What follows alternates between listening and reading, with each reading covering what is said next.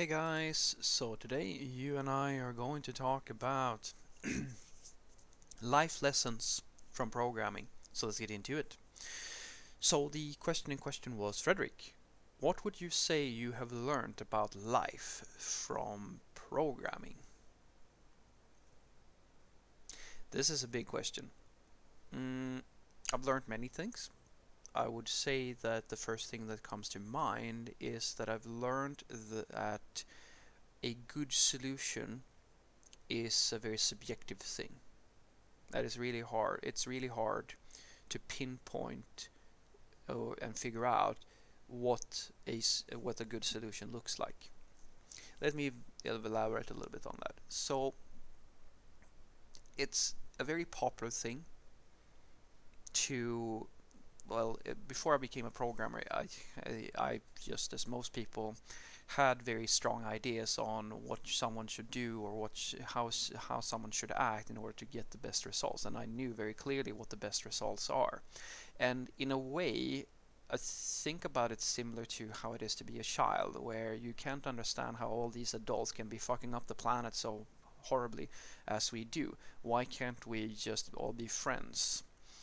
Uh, and it's only when you get a little bit older and you start realizing that people are different, there are cultural aspects, there are resource issues, and etc. etc. You start opening your eyes to the wiser you get, ideally with age, the more perspectives and the more information you're able to comprehend, and the more you're able to do that, the bigger the problem grows, and you start realizing all the nuances to solving a problem such as, say, world peace. And I think that that's the biggest lesson that I've learned from being a programmer, because I've realized that when I sit down and say that I'm going to write a feature or I'm going to work on a solution, oftentimes I find that it's not a straightforward process to figure out what a good solution is going to look like, because you have so many stakeholders in the thing that you are making, and so many people are going to depend on the thing that you're making, that you start to realize that, well, in the early days as a junior software developer, you're just questioning yourself all the time, trying to just not write a bad code, whatever that means, because you don't know what that means. You just know that you shouldn't be doing that. And then you get a little bit more experienced, and then you get convinced that, well, the best solutions, well, they're handed to you usually through design patterns or tech talks or people who are extremely good at software development, and you try to apply those things, and sometimes they might work out and many times they're not going to work out, and you're not in many cases able to reflect all that much on why these things are not working out, because you convince yourself that they are working out. And in at least for me, that was true for me. You get you fool yourself. It's self-illusion. You pretend like these things are actually working out, and it's only later on when you get even further in your personal development where you start realizing that the reason why these things aren't really working out is, in some cases, of course, because the fundamental idea was not perfect, but in many cases it is because you have incorrectly applied these tools and practices to situations you didn't really understand. And many times you find that when you're dealing with stakeholders, say, and different types of stakeholders, it can be anything from business people to coworkers to customers and so forth, they all have different needs. And it is a challenge. It's a big challenge. It's easy. I promise you, it's really easy in the beginning because you don't think about it so much. At least I didn't do that. It's really easy in the beginning to create a solution that you feel is good because you only pick one perspective. You pick the perspective of, say, I don't know.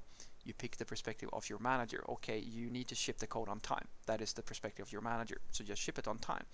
And then after a little while, you start to realize that now your manager is angry at you again, not because you're taking too long, but because the system is never working.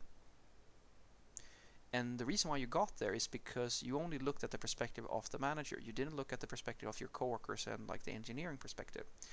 And so you grow and you realize that, well, I can't just try to ship as quickly as possible. I need to balance this equation somehow. I need to find a way to ship on time but also make the right engineering decisions so that the system is working. Because if the system doesn't work, the needs of my manager will change. Customer is a very similar sort of thing, where a product owner or product manager might be listening to the customer to the point where you're just doing whatever the customer is asking for, and then the system turns out really poorly, and then the customer says, the system isn't working for us anymore, and then they buy the solution from somebody else. Even though the customer was helping you create this problematic system, you actually lost them, because you only considered the perspective of the customer and not the perspective of all the other factors that make up a good solution.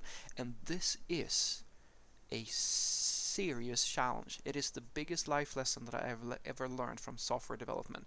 I have learned how to try to listen to all the voices that will carry weight in my ability to formulate a good solution, to figure out, okay, what will be an appropriate solution to this problem. Well, I'm not saying necessarily to be a negotiator, a mediator, or a diplomat, but rather to try to understand that, well, I can't just indulge my engineering stakeholders, because they want to make this super system, but it's going to be very costly, and it's not going to be the thing that the customer wants.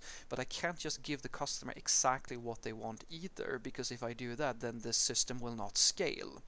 And my company and my stakeholders, they want things to happen in a certain amount of time period, so I have other restrictions there.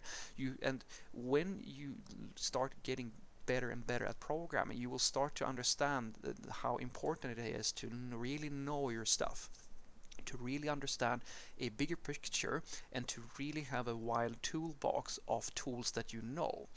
Because, and I've said that once or twice before, the worst thing I know is when someone comes to me and says, Fredrik, why don't you just use language A or language B or library C to fix this problem? It's obvious, then can't you just fix it? And I always go, okay, let's take a few breaths, because the problem that I'm solving does not allow me to start from absolute scratch with any language I want. There are restrictions. There are requirements. Everything from functional requirements to quality requirements to technical requirements. There are all these types of requirements on the thing that I'm going to make. In other words, I, as the software developer, I have to be a person who can plug into all of these different perspectives and use my knowledge as a software developer and my understanding of technical matters and problem solving skills to formulate a solution that fits the needs of as well as possible, of course, of everyone who is a stakeholder in this issue. And that is a gift. I feel so lucky over the fact that I mean, it's hard as well, but it evolves my way of thinking about problem solving and talking to people.